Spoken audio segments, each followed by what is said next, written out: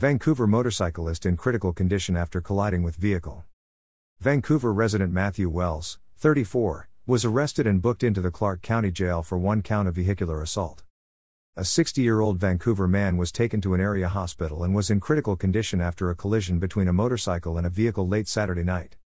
On Saturday, October 29, at 11:36 p.m., the Clark County Sheriff's Office and Fire/EMS were dispatched to a motor vehicle accident at NE 72nd Avenue and NE 159th Street. Upon arrival, deputies located a male motorcycle rider lying on NE 72nd Avenue with a severe head injury.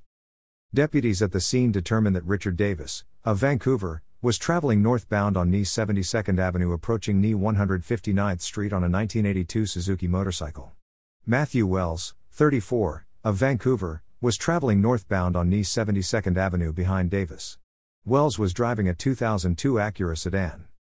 Davis slowed his motorcycle as he approached NE 159th Street. Wells attempted to drive around Davis but collided with him. Wells stopped and rendered aid to Davis until emergency personnel arrived. Investigating deputies determined Wells was under the influence of intoxicants. He was arrested and booked into the Clark County Jail for one count of vehicular assault. Davis was transported to an area hospital in critical condition. The Clark County Sheriff's Office Traffic Homicide Unit is investigating this incident. Information provided by Clark County Sheriff's Office.